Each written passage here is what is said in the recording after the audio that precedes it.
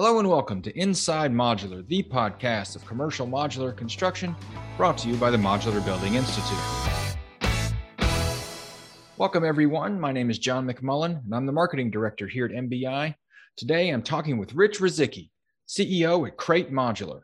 Rich is here to talk about Crate's recent efforts to bring steel-framed modular projects to market and about the advantages that automation can offer modular manufacturers. Rich, thanks for being here. Thanks, John. It's a pleasure to be on the podcast today. I'm excited about it. Well, me too. Let's kick it off. Tell me about yourself, Rich. What led you to Crate Modular? So I started my career off as a construction lawyer, and in the process of representing general contractors, subcontractors, governmental agencies, I ended up moving in-house to champion home builders. And after a period of time there, working primarily as attorney, took over their commercial group and ended up leading that group through the Marriott Modular Initiative and began working with Marriott Hotels, and then ultimately moved on to Z Modular, which was a steel-based startup that had a proprietary connection technology that allowed us to build really precision-based steel structures. And then, as my career progressed and as Z Modular grew, there became some pronounced opportunities for modular that existed, especially in some markets like California that have an acute need for housing and construction solutions.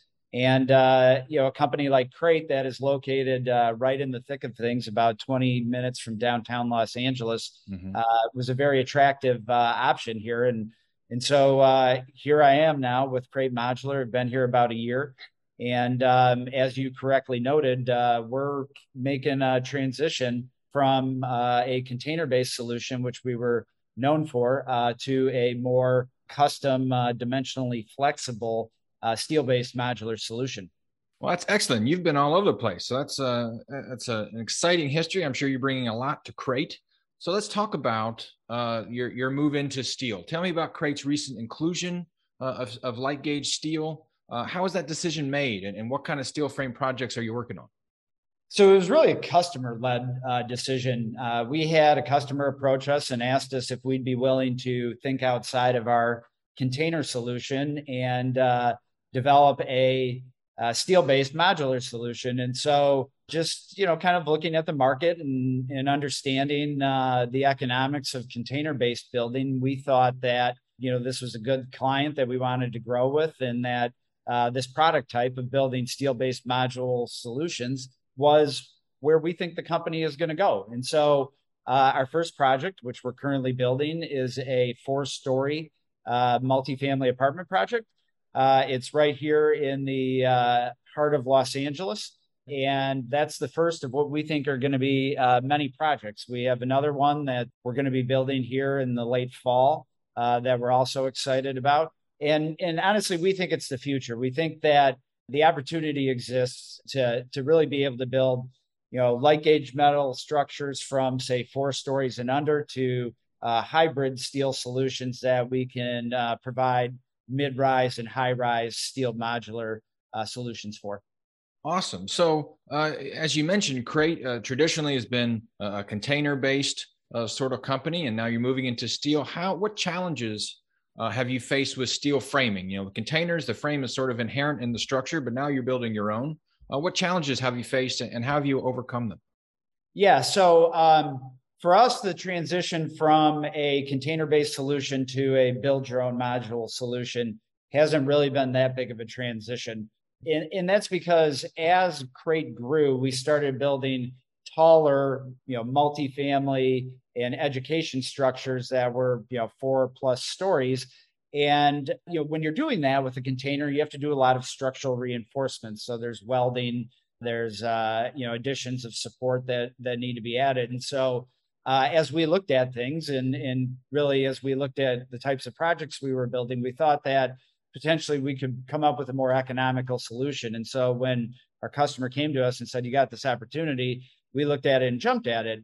And so the challenges that we've faced have really been more in the, as we look at more and more of these steel-based projects, the challenges are really in the standardization of the designs and the assemblies. And so what I mean by that is really fire assemblies.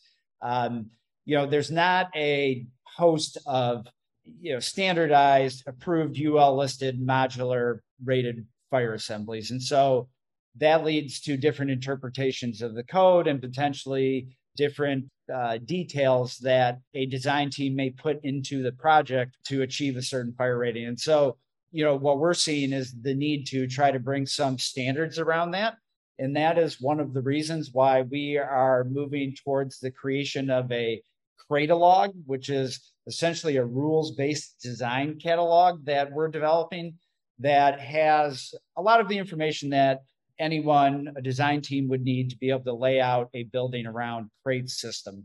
And so what that would include is Revit models that have the options for, your wall assemblies, floor assemblies, structural connections, all of the things that, kind of are a mystery to a lot of folks when you go into working on the design of a modular structure. Essentially, what we're doing is trying to take that information, do the upfront research, and be able to provide that to clients so that we can serve in a design assist capacity that helps them really get a project designed efficiently around our system, but also on the back end helps drive the standardization of our product and ultimately increases the throughput through our facility. I think that's a great idea. It's an outstanding resource, outstanding marketing piece. Really, I'd love to see a copy whenever it's completed. Go back to your history a little bit. You've been all around the modular industry, and I know you've been doing some speaking lately. So I wanted to ask about how to start manufacturing for offsite. Let's use Crate's inclusion of steel framing as an example. What can you tell other manufacturers who want to start building for offsite construction? Where do they start, and what should they be focusing on? Sure, that's a great question. Where you got to start is the product. You have to have a product that is designed because you need to set all of your company up or all of your manufacturing operations up around that product that you've designed. And so really what I call that is nailing it before you scale it. You need to figure out, okay, what are the dimensions going to be? What are the assemblies going to be? What are the order of construction that you're going to perform, and how are those processes going to play out across your production line? And everything really ties back to how the product is designed, because, in my experience, what we've seen when you run into production issues on the floor, there's a couple of explanations for it, but a lot of times it comes back to the fact that maybe there was a detail that hadn't been thought through, or there was more information needed in order to properly complete a installation of a material item. So really, it's all about going back to having that product that is standardized, because then at the end of the day, you can set not only your operations up, but you can set the future of your company up around that product, because the more you standardize, the more you can eventually automate and the easier things become. Are there major differences between setting up a factory for wood framing and steel framing, or framing in general, versus a container-based solution like Crate is known for? Yeah, there are differences. Take Crate, for example, the transition from containers to hybrid and light gauge metal structures, that impacted the initial portions of our line and really the end of our line as well. So in the initial portions with containers, you're doing a lot of demo work. You're having to go in the container and add structural steel, versus what we're doing now, where we have jigs where we build the frame, the structural frame in those. We have jigs that we build wall assemblies offline and then crane them into place. So that has changed a little bit. And then, the end of the line changes in the sense that with containers, you have really a built-in facade with the corrugated metal that's inherent in those. With the modules where you're building them, you have to figure out, okay, what is your exterior sheathing, insulation, and potentially facade system going to require? So it does require you to think around, okay, what are you doing that you weren't doing before? So that's a good example. And then really from wood frame, in my experience, especially with Champion, with wood frame, you can really crank out a high amount of volume because it's a little less precise. The way that you can go about completing your order of assemblies is a little bit different, and it's a different product type. There's different requirements that you have in the building code because wood is a type 5 building product, and you're not necessarily dealing with non-combustible type assemblies and things like that, which are going to change your production processes. So you mentioned sequencing. Tell me how a factory should be laid out. Obviously, putting things in sequential order makes sense. It's a factory setting, but what else do I need to know if I'm making my first offsite factory? Yeah, there's a lot of things, really. It's the fact that, again, going back to the product, you got to be able to set your supply chain up around that. And then how does that supply chain get distributed to the floor? So really going back to standardizing that product is going to dictate the layout. It's going to dictate how you consume materials. It's going to dictate how you stage and how you deliver. So there's a lot that goes into that piece of the equation. And I know you mentioned this earlier, automation is something that is certainly becoming huge in the modular industry. What advantages does automation offer from a manufacturer's point of view? Yeah, well, obviously, it provides the ability to enhance your production throughput of certain assemblies. And that goes without saying, but it also allows you to do a couple of things.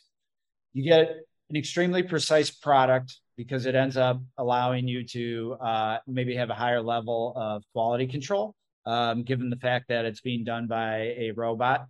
The other thing is that it allows you to reallocate your workforce. So to the extent that you introduce automation, one of the things that I think is important when you're setting up a manufacturing plant is the ability to cross-train your workers so that if you have bottlenecks in the line, you have the ability to rebalance it.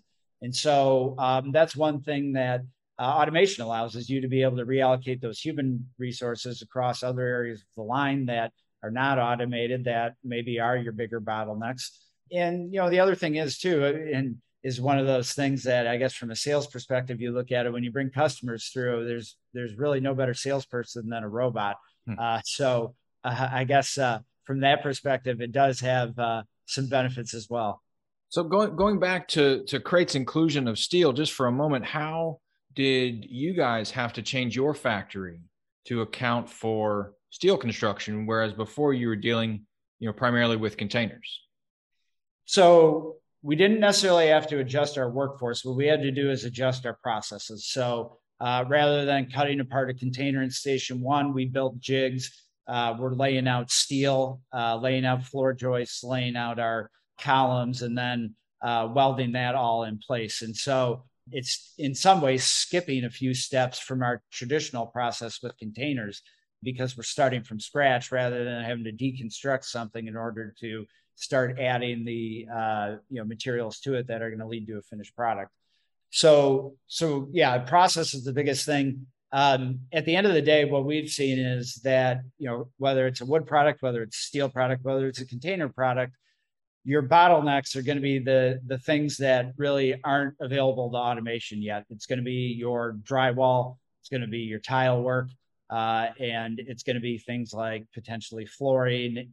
But the things that you can automate, the framing, the welding, those are all really good opportunities to increase and enhance your throughput and your quality. But at the end of the day, if your product's not standardized, the automation ends up being, in a lot of ways, less efficient than what maybe your human resources are able to produce. Well, I appreciate you bringing us back to automation. I took us on a little detour there, but I've another question for you. Is there a reason why a manufacturer would not want to incorporate some form of automation into their factory's workflow? Yeah, definitely. I think it depends on what you're building and the volume of production that you're anticipating out of your facility. Smaller facilities, lower volume, more bespoke products, those probably lend themselves less to automation than high volume, repetitive type products.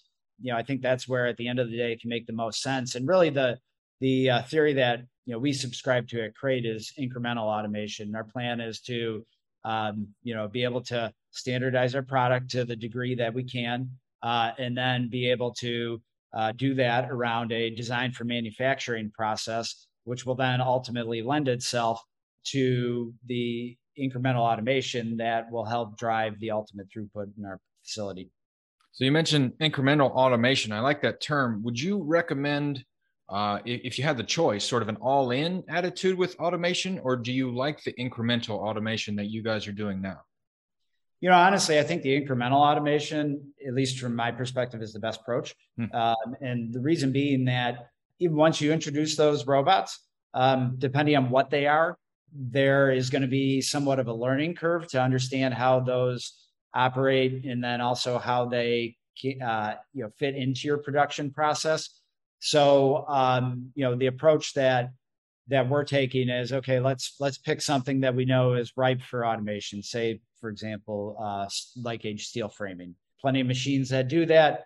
It's very relatively easy to introduce, and so that's going to be the first step in our process.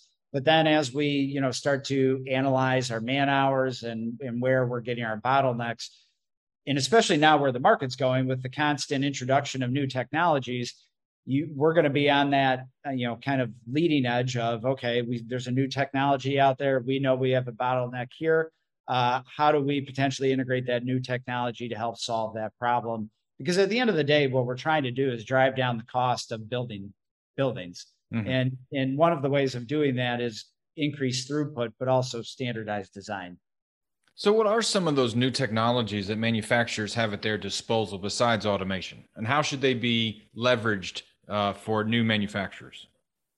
Yeah, I would say one thing that's not necessarily a new technology, but something that is gaining increased adoption across the modular and prefabrication worlds is really the BIM modeling, and BIM modeling, and given the advances with it, and the fact that companies like Autodesk are working on ways to have various design software and manufacturing software talk together. I think we're on the verge of being at a point where you could design a product, an architect could design it, and then, we're not too far away from being able to have that automatically convert to some level of shop drawings that are then useful for the plant to be able to produce the modular building. Mm-hmm. And so, and that's kind of what we're trying to do with the Cradalog, is be able to take that mystery out of it, be able to give, folks, these are the design standards. And by,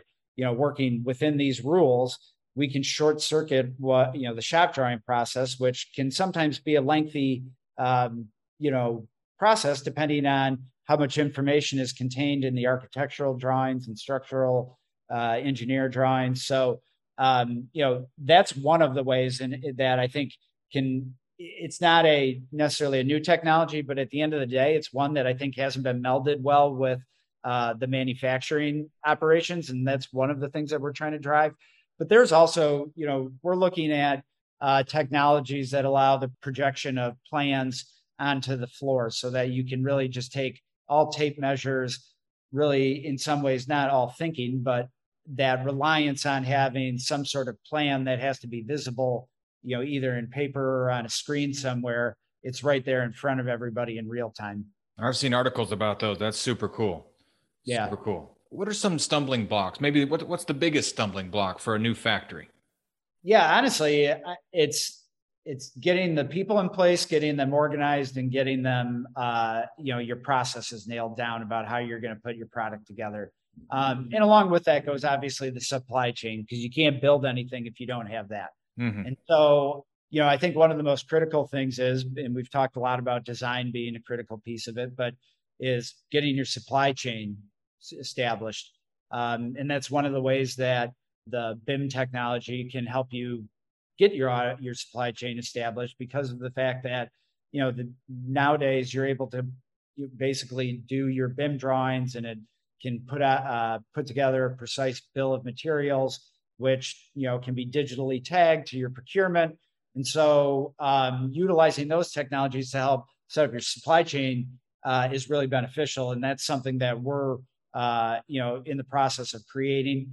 And without your supply chain, especially in today's world where you have lead times that can extend beyond 4 or 5 months, it's very critical to being able to get your product out of the door. So that, is, if design is one, supply chain is two, and then ultimately number three is your factory layout and the processes you're going to use to go about building your product. So I'm going to wrap up by bringing everything back to you guys at Crate. You started at the top of the podcast. You told us about some of the new steel projects you're working on. What else is on the horizon at Crate? Are you guys still doing containers? Have you switched completely to light gauge steel? Well, what's coming up? Yeah, so we are increasingly building light gauge and hybrid steel solutions. That is our focus going forward. However, we still have container projects that we're building. And to the extent that our customers want to build container projects, we're certainly willing to entertain that. We've built award-winning projects. We've been doing it for a long time. But we really think that based on the customer feedback, folks we talk to in the market, that our solutions for more dimensionally flexible structures is really going to be driving the business going forward. And I know it's early yet, but you guys presented at MBI's World of Modular a few months back. I hope that was a good experience for you guys. Can we look forward to seeing you in 2023? Definitely. It was a great experience. We will definitely be there in 2023. I think this year, the World of Modular is in Las Vegas. Is that correct? That's right, at the Bellagio. You can expect to see Crate contingent representing us strong there. Outstanding. Well, Rich, I really appreciate your time today. Thank you for coming on the show. I look forward to talking with you again soon, and I hope very much to see you at the Bellagio next spring. Great. Thanks, John. It was a pleasure being on. My name is John McMullen, and this has been another episode of Inside Modular, the podcast of commercial modular construction. Until next time.